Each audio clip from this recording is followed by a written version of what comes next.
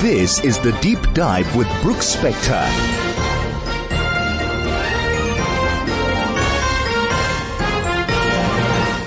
And yes, this is The Deep Dive, and I'm Brooks Spector, and I'm the host of this program. And each week at this time, we bring an interesting, thoughtful, illuminating guest who can shed light on an important topic, whether it's national or international.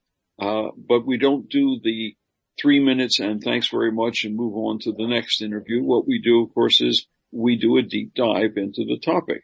So for the next period of time, settle back, and we're going to be talking to William Bird, who is the head of the Media Monitoring Africa project. It used to be around the corner from my house. I think you've moved some place now. No, we're still in Parkhurst, over the road from Jolly Rogers and a few other. Okay. We would have just been able to do it together, but I'm in Cape Town and you're in Johannesburg, so we'll have to do it this way. William, or Bill as we often call him, I didn't realize this. He got his start as a film and drama major and then found himself sliding ever further forward into media monitoring. And this, as I understand it, this came about as part of or allied to the change in South Africa's basic governing and management and society, when there was much more public attention and much more professional evaluation of the contents of the mass media, electronic, that is, on how important national issues were being covered and how the time was being allotted and whether there was in fact an informed debate and discussion about products and issues and questions. And he's been at it pretty much ever since, and it's grown to an institution that gets quoted often.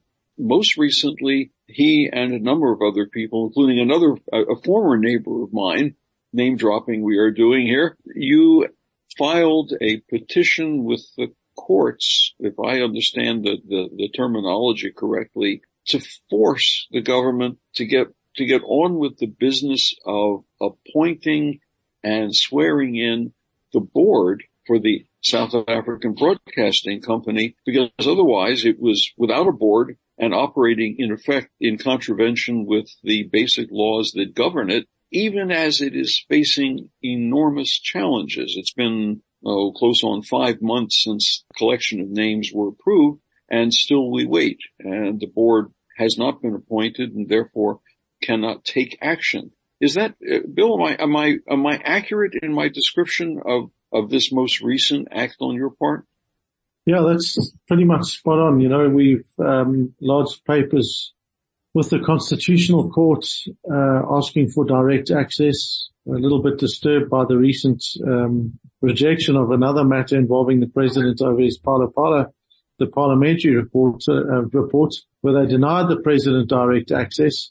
And so we really are hoping that because this is quite a clear and crisp issue for us, and because it's already elements of it have been looked at in earlier cases, because it's been looked at in earlier cases, we're wanting to make sure that, or we're hoping that the Constitutional Court will actually hear the matter. But 4.5 months for a multi-billion rand institution to not have a board is just a recipe for disaster. And yesterday, the Standing Committee on Public Accounts was, wow, I haven't seen a parliamentary committee that scathing since possibly the 2016 inquiry into the SABC shenanigans, where they were scathing. I mean, they were really incredibly critical of the SABC and of the minister for a number of reasons, and quite legitimately so. You know, this is a critical public institution.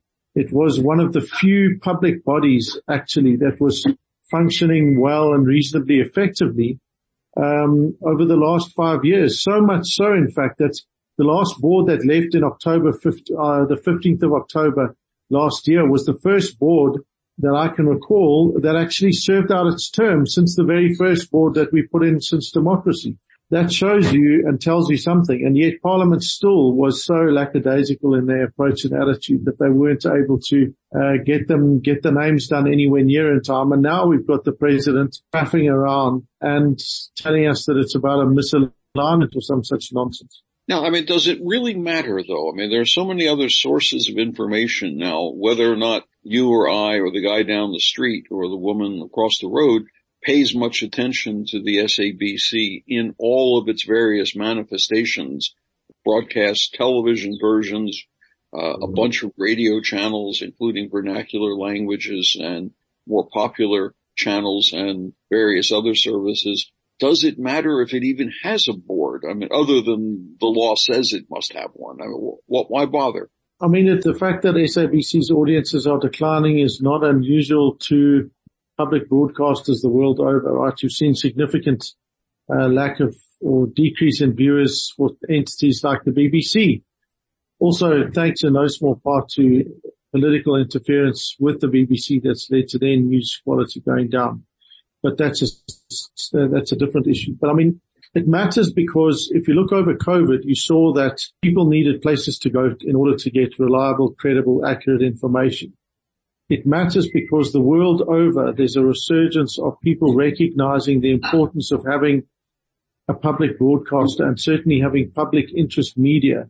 Because yes, we are very lucky to have a lot of different media. And if you've got access to the internet, you can pretty much get access to, anything from anywhere around the world, including, our own great publications and lots of our own radio stations. So it's not as though we don't have that, but crucial to that mix is a public broadcaster because it is still the one that is mandated to do things like produce children's programming, targets groups and provide programming for groups that don't meet specific, commercial bands of wealth and economy. They have to provide languages, information in all of our official languages, not just the ones that are really big and popular. They have to provide coverage of areas where, generally speaking, we don't get coverage. And we've seen this when we've looked at coverage, for example, around elections.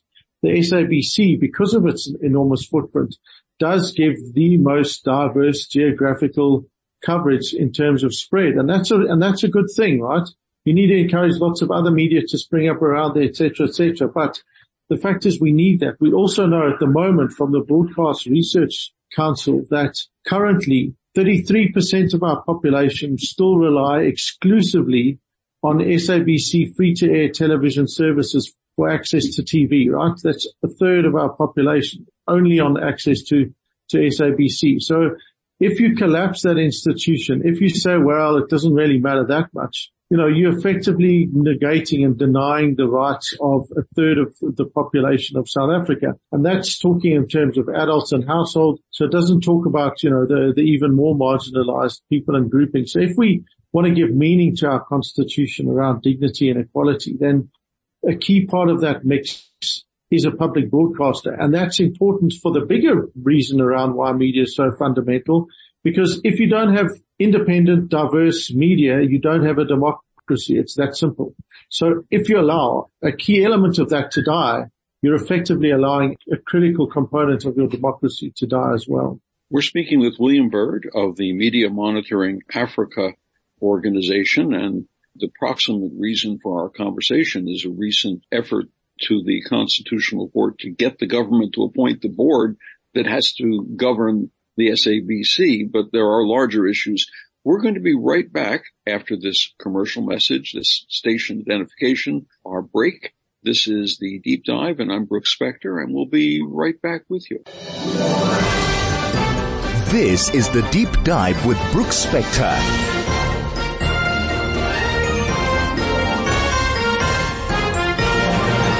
And we're back. And this is the Deep Dive. I'm Brooks Spector, and our guest today is William Bird of Media Monitoring Africa. And just before we took our break, he said something which really struck a chord with me, and probably many of you, if you caught that moment. A third of the country, which then roughly translates into 20-some million or so people, are totally dependent for their news coverage on one or another of the SABC's channels.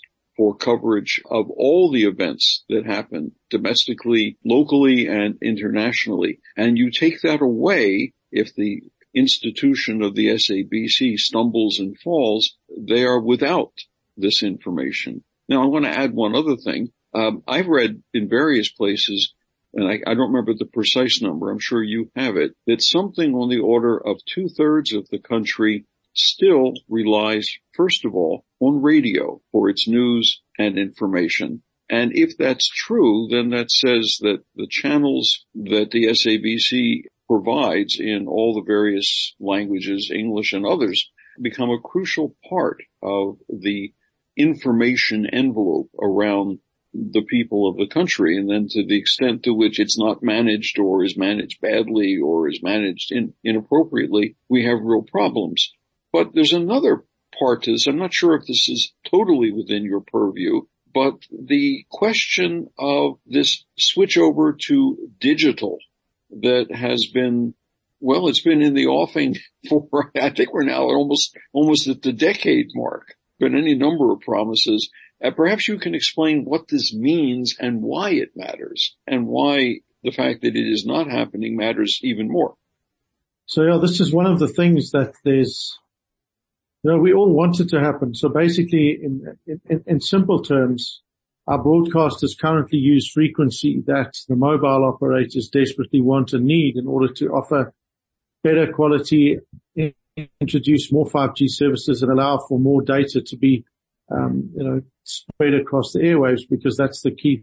That's our liquid gold these days, is data. Now, to do that, you need everyone to have access to a digital device, and that's fairly simple. So for people like us, that's relatively easy. If you're middle class, you've got a digital device, you've got access to the internet at the office, or you may even have it on at home. You're already digital, and you don't need to worry about any of those things. But for that third of our people, and for those that earn less than, I think it's 5,000 Rand a month income as a household, which again is a fairly sizable number. So that 33% are those that are the poorest of the poor, let alone the kind of lower middle class who that 5,000 Rand a month income bracket. They can't afford to buy one of those, sets. Now, they should have been a set-top box that the government was manufacturing. They theoretically did, and they theoretically had them in storage, and they were meant to issue those out on a subsidized basis. So the basic problem here is that, like so many things in South Africa, there were too many chefs, too little actual cooks in the kitchen to do the work, and far too much greed to look at seeing what exactly they could steal without actually achieving anything. So while we were meant to have cut off our digital signal, our analog signal in like 2010 or something around there, various ministers came and went. We've had, our average minister of communication lasts around 14 and a half months. And that's only been stretched by the fact that this recent one has been staying with us. And so that's been on their agendas, but none of them have tried really hard. But also, as I said, you've had very significant competing interests. And, all of them have played a part in it, be it, MultiChoice, SABC, ETV, they've all played a part in the various significant delays. What is clear is you suddenly get this, our current minister who comes in and she says, I'm going to make this my project and I'm going to get this thing done, right? Much like Boris Johnson, she wants to get something done. So everyone sounds as though she's actually going to do something. And we're so starved of politicians doing something that we almost believe them when they say they're going to, right? And so she comes along and says she's going to get this done. The problem is she ignores that 33%. They don't go and roll out. They don't do research. They don't make sure that those people have alternatives. In fact, what we know is true is that they don't have any research. We've been in court with them on a number of occasions in the High Court, the Supreme Court, in the Supreme Court and in the Constitutional Court, where we won against the minister again, which is that they basically are wanting to cut the signal off without making sure that that third of our population have access to information. And on that basis, we don't think that she can and should be going ahead. But that doesn't mean that this is a hard problem to solve. I mean, it's so frustrating, like the SABC, that we're having to spend so much time and energy fighting on something that's logical, like the board, or like getting this job done, because had they made a plan with broadcasters and with all of the others, 5, 6, 7, 8, 9 years ago, it would have been switched off. We wouldn't be even needing to be having these discussions. But of course, their ability to do things other than, seemingly want to steal or destroy seems to be significantly hampered. So that analog switch off is a big issue. Our mobile operators are desperate for it. ENCA and the SABC have said to ICASA that they'll lose around 65% of their audience and therefore their income. Because remember, while they're a public broadcaster, they're still funded largely commercially. They'll lose their audience. They lose their advertising. It means they insolvent that much faster. It means government public bailouts even of an even greater scale. And again, all of this stuff could be avoided if people made some wise decisions instead of the worst one. About a year ago, my DSTV box suddenly caught a lethal cold and died. There's no other way to describe it. The lights flickered and then the life went out of the poor beast. And I had insurance on it, it's some minimal amount of money. And I went over to the multi-choice office and handed them this inert rock. And they looked it up and they said, yes, you should get a new one. And about 8 minutes later, there was a new one in my hand, and away I went. It cost me, I don't know, 20 rand or something for processing or whatever it was. Surely that's not a hard process to manage, to hand people one of these little boxes, because it's not like the electronics in an F-16 or anything. It's pretty simple technology. You can build it at home if you're really smart. I mean, what you want is an easy solution would be that you get the broadcasters that are already doing these things you make some kind of a plan, you subsidize them or they get subsidized or something. That's just about finding out on how you make a workable, fair plan. Where if you had multi-choice and open view, the ETV bunch and even Starsat going out and installing, because you do need to install the aerial and, those sorts of things. So there is a cost to that. But once you do that, if you've got people that actually do it and they know what they're doing, they can do it.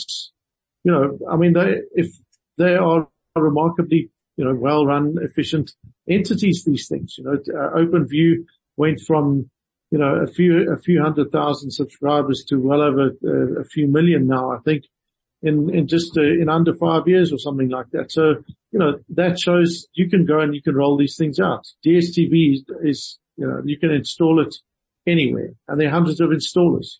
So that would have been a nice, easy solution, but politics and other things seemingly prevent that from happening. As I understand it further, and we're speaking to William Bird of the Media Monitoring Africa Institution that pays careful watch to all this stuff. We're under, in South Africa, as are all other countries that are part of the International Post and Telecommunications Union. You're under an obligation to make the transfer from analog to digital by international treaty. We seem stuck in the middle of the pond without paddles or rudders or compasses or anything else. I want you to be able to answer that, but hold that thought for just a second. We have to take a station break, and this is The Deep Dive. I'm Brooks Spector, and we're speaking with William Bird of the Media Monitoring Africa, and we'll be right back after these messages. This is The Deep Dive with Brooks Spector.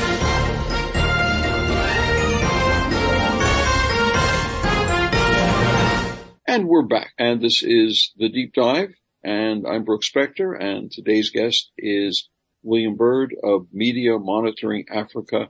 And just before the break, he was going to explain to people like me the nature of international legal requirement that the country has to move from analog to digital, presumably in part so that mobile communications and other such activities have more bandwidth. I mean, bandwidth is not infinite. There are limits, and you have to manage this process properly. Help me through this one. Yeah, so in fact, our government and ICASA, they count this as one of their big victories. They already auctioned off a lot of that bandwidth, even though many of the mobile operators can't use all of it. And you're right, the ITO did set a world switch-off date for that. I think it was already in 2016, from memory, somewhere around there. And so what that means is there's no formal legal sanction against us, but it means that that signal is no longer protected, even if we're continuing to use it. So, it means that if you can't stop kind of regional slippage, or if other countries, our neighboring countries, for example, are using that, frequency for their mobile, services, we can't then go to the places near our borders and say, hey, you can't be using this for mobile because we're still using this for TV. As far as I'm aware, we would no longer have any kind of legal leg to stand on, because they would say, well, we should have switched this off some years ago anyway.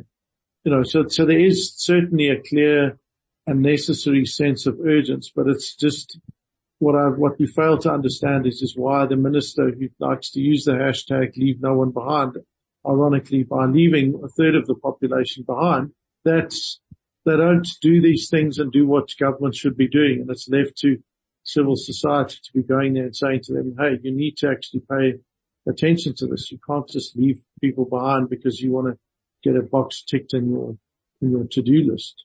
So far, we've solved the problem of the SABC board, and we've solved the problem of analog to digital, but there's a whole chunk of your activity that we really haven't talked about, and that's the monitoring of content, not to make it so that it agrees with you or you with it, but to measure and analyze and evaluate how different broadcasters relate to important topics, issues, and public concerns. And I know over the years I've looked at studies that you and your folks have produced on various things. How big a part of your organization is this process still? Is that still a major focus, or have you been sort of drawn into the governance or misgovernance of public institutions more and more? So, I mean, for us, these things are all interrelated, right? For a healthy media sector, you need policy that isn't going to limit and restrict journalists. You've got to take cognizance of the shifts occurring around technology, and that means addressing and working with the big platforms around many of their policies, some of them ridiculous and some of them disturbing. Elon Musk's approach to Twitter, for example, is something that doesn't just concern people in the States. It concerns all of us, all the way down here in South Africa. So all of those things have a direct impact on our media and our ability to see how our media can and do report on things. If women journalists are consistently attacked online for merely doing their job, that doesn't just stop those women and perpetuate that level of violence and inequality.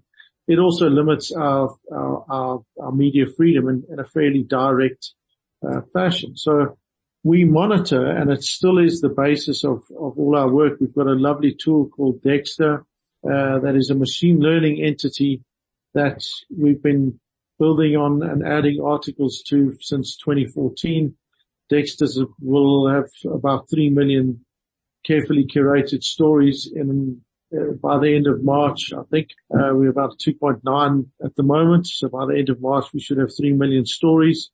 And that allows us to see really interesting trends over time, because the thing about journalists and news is that very frequently the way that they do things is that they're responding, they have to, because they're in the business of news, to whatever's happening and whatever's going on. What that prevents them from seeing very often are the kind of broader trends and patterns that they perpetuate. Some of them really good, and some of them, far less than healthy. So a good one, for example, is that our media, established media, and by that the community radio, community print, commercial, public broadcast, all of them have a very clear bias in favor of our Constitution.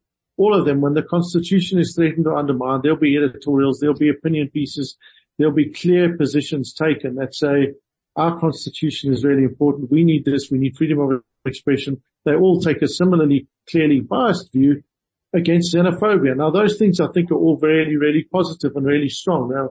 Now, they'll even talk, in very strong opposing racism. So that's a really good thing, that our media have that approach. And I think it's because we're a young democracy that we still do that.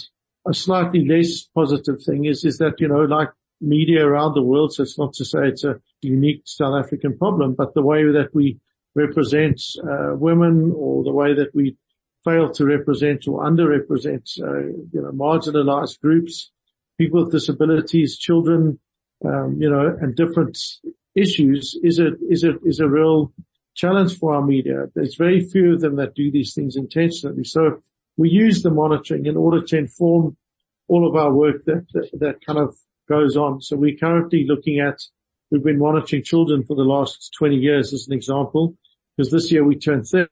So we'll be looking at children and how they were represented 20 years ago and how they're represented now.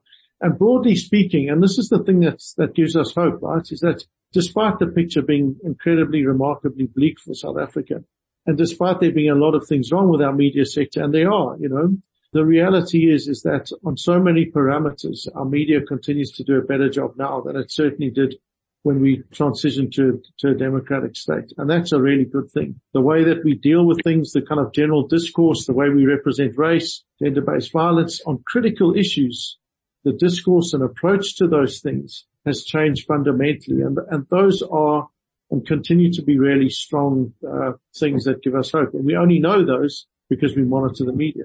We're talking with William Bird of the Media Monitoring Africa Project, group, organization, effort. One of the things that should trouble you and anybody else who pays attention to the media, either professionally or just as a consumer of content, is the issue that now has a name, the juniorization of the newsroom. That more and more people with very little experience are pushed out into the field or in front of a computer to identify or research or write stories or broadcast stories without a whole lot of experience. And at the same time, the whole middle management of media has melted away largely, I think, because of the cost of managing such institutions means that if you're going to save costs, you get rid of the editors and the sub-editors and the subject editors because they cost a lot and they don't seem to do much. There are a few media entities that manage to buck the trend, right, and still are growing and developing. And some of their greatest strengths are that they bring in really good quality people in order to help build young people's skills. But by and large, and if you look at the success of an entity like Daily Maverick, they've been bringing in a whole lot of people, young people, but also there are a lot of wise hands and minds behind an entity like that that's sitting there saying, okay, we need to be thinking about these things so that you're less likely to produce poor quality things. So, but your bigger traditional news entities, I mean, they are still struggling with that and how that kind of model can and should work. And what we're seeing now in response to that juniorization is the development of these kind of niche entities. So you get an entity like a Becky Cisa or a Ground Up or a Spotlight that'll have a dedicated focus to producing some kind of news, be it focused on health, for example, like a Becky Cisa, or on social justice issues, more like a Ground Up, for example. And the way that they cover those, because it's a fairly niche entity, you're tending to get much better quality. They're tending to be more reasonably or more adequately funded. So it's not like their models are, necessarily that long term, but at least they're a fairly strong response to the dissipation of skills and expertise that we've seen in our newsrooms. So another example is, specialist investigative journalism union organizations like Ama Bungane, for example, or Scorpio, or any of these things where you've got dedicated resources just to investigating things that ordinarily or 20, 30 years ago would have all fallen well within the realm of a big, well-resourced news organization. Those things aren't there. But where I think the big game change is going to be coming is around AI. And it's not because it's the trendy thing, but because you've now got it to a level where the kind of normal news stories that actually people need to know, but they don't need someone wasting, 3 hours of their time writing them. They can be written in 5 minutes, can be done by an AI produced entity.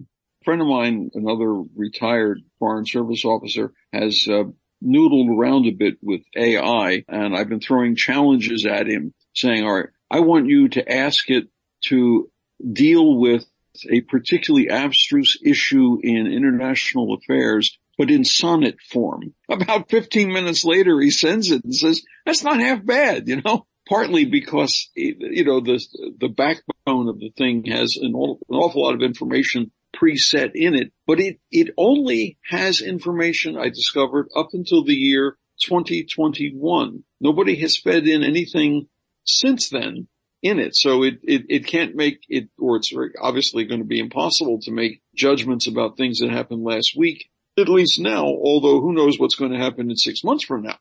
So, that is an issue. And look, where I think journalists still have incredible value over, an AI thing is that they can see connections and build things because they're not computers, right? So you need your people, and this is again, we'll see why people need that wealth of experience to understand international affairs. You might just take an incident and say, oh, well, it means this. But actually, if you've got the knowledge of saying, well, 3 years ago, this happened, and 5 years before that, and then recently the government in XYZ country was talking about these things, it gives it a context that only a proper seasoned journalist will be able to give it. But a short report on the naval exercise in, outside of Simonstown, an AI can write that says, they went out, they blew up some targets, they had a nice time, they can include some nice video. You don't need a journalist doing that, but for the greater context, what does it mean for our international perception and our international relationships, et cetera, et cetera? You need a real journalist to do that, because the AI won't be able to do that. Even if you get an AI that is going to be able to be fed constantly from, the latest data and the latest resources, which will happen, they're now just playing games with the thing, but I think its potential to act as a really powerful tool for journalism. I think that's going to be a really positive trend if we look to the next sort of. As long as my memory doesn't fail me, and I remember all the history books and political science theory textbooks that I read over the years, and the literature and so forth, I guess I'm still safe, but the people who come after me may have a little more trouble in that regard, because they will be, from the get-go, they will be leaning on AI, chat, GPT, and the Bing one to first base on a topic. And that's going to be something of an awkward moment. Yeah, it will be. It's by no means, a thing that's going to just suddenly remove the need for clever journalists. I think it's going to highlight the fact of why and how journalists can really add value. So ChatGPT will be able to do you a nice little summary, for example, of a court case over the day.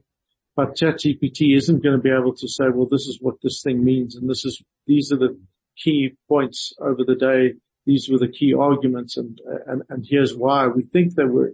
So for that kind of actual analysis, you still need people to be able to do that. And that means that those skills aren't just remembering what we read 5 years ago. Those are skills of critical thinking. Those are skills that often, if they don't have them, they can be, gradually taught, but they're also skills that you have to learn through experience of knowing this is what happens. Journalists need skills to say, well, if I can't get a quote from someone, what do I do? And they're not responding. Like, how do I make sure I reflect that other view or opinion? And that comes from experience of saying, well, here's what you do. You need your journalists who've been around the block and then some to be saying, okay, yeah, try this, think through this, to do that.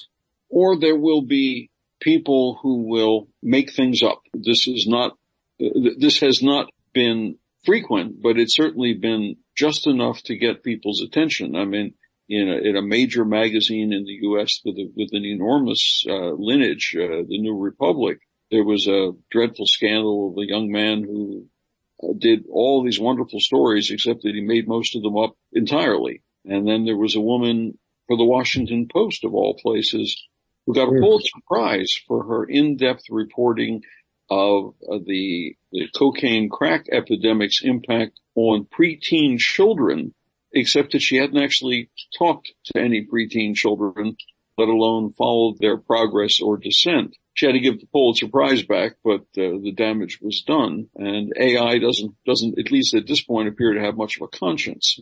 No, it doesn't. It'll only have the conscience that we give it. And that's why we need to make sure that you get journalists to say, well, does AI have a conscience, and what kind of conscience and what kind of biases and assumptions are we going to build into it? Because it's only going to have the ones that we build into it if we're deliberate about that, But again, it highlights why you need media and credible ethical journalism, because what distinguishes that from everything else is the fact that they subscribe and adhere, broadly speaking, to widely accepted standards and principles of reporting. And where they don't, then that's going to be a problem. And the more AI increases, the more convincing, fake things become on these social media platforms. I think the more important journalism is going to become for our societies, not less, even more, because people are going to go, well, where can I actually find something that is accurate and I can actually believe in,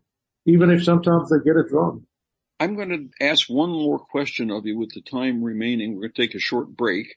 But think about this one. Media, newspapers, radio, TV, we all get criticized sometimes for not being dispassionate or nonpartisan or even-handed. I'm trying to think of the way it sometimes is described, in not always giving both sides or all sides to a question, as opposed to propounding a particular point of view or even having a point of view. Now, I tend to subscribe to the view that the facts matter, but the writer or the broadcaster's point of view also matters, because their understanding of the facts may be different from somebody else's. It's kind of hard to argue whether or not there is a ship off Richards Bay that is engaged in a naval exercise. There is. Okay. But what does it mean becomes a question that doesn't always have a hard and fast answer. Think about that. We'll come back after our last break, and perhaps you can posit your own feeling on that question in a couple of minutes. This is the Deep Dive, and I'm Brooks Spector, and we've been speaking with William Byrd of the Media Monitoring Africa Group, an institution which over the last several decades has paid close attention to the progress, the evolution, and in some cases the decline of media in this country. And in particular, now he's in the news because he's pushing the presidency really hard to get on with the program and appoint a board for the SABC. And we'll be right back after this. This is the Deep Dive with Brooks Spector.